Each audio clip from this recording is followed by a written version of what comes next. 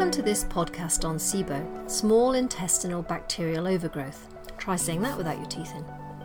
This seems to be a condition on the rise in children, and if left untreated can result in health problems. Now, in the past there's been a view that pre and probiotics should be avoided if you have this condition. Also, fermented foods and fermentable fibre are on the no-go list.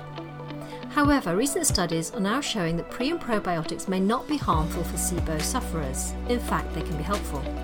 So what is SIBO? It is a gastrointestinal disorder in which excessive bacteria becomes present in the small intestine.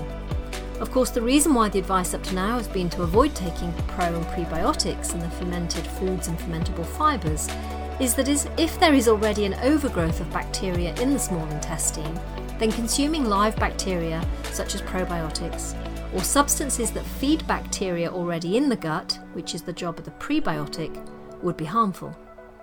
However, research does now demonstrate that prebiotics and probiotics crowd out pathogenic bacteria in the gut, help to produce natural antibacterial substances, strengthen the immune system, reduce inflammation and increase gut motility. One such pilot study showed that a 15-day course on a probiotic with Bacillus coagulans produced significant improvements in SIBO symptoms after an initial 3-week course on a broad-spectrum antibiotic. So whilst research will, I'm sure, continue, there is evidence that pre- and probiotic treatment for SIBO may be most effective when used after an initial course of antibiotics. So consult your GP, medic or professional support staff if you know or care for someone with SIBO or have it yourself.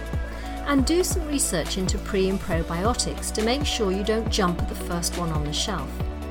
There's a plethora of options available to buy these days, and it can be a little confusing and overwhelming. Typically, you do get what you pay for. So look for in-house manufacture and production. Also look for any in-house quality control awards that a brand has received for its product reliability.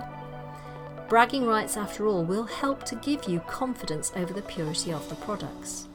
And finally, look out for the products that as close as possible resemble natural ingredients. These tend to be ingredients that the body can produce and/or assimilate.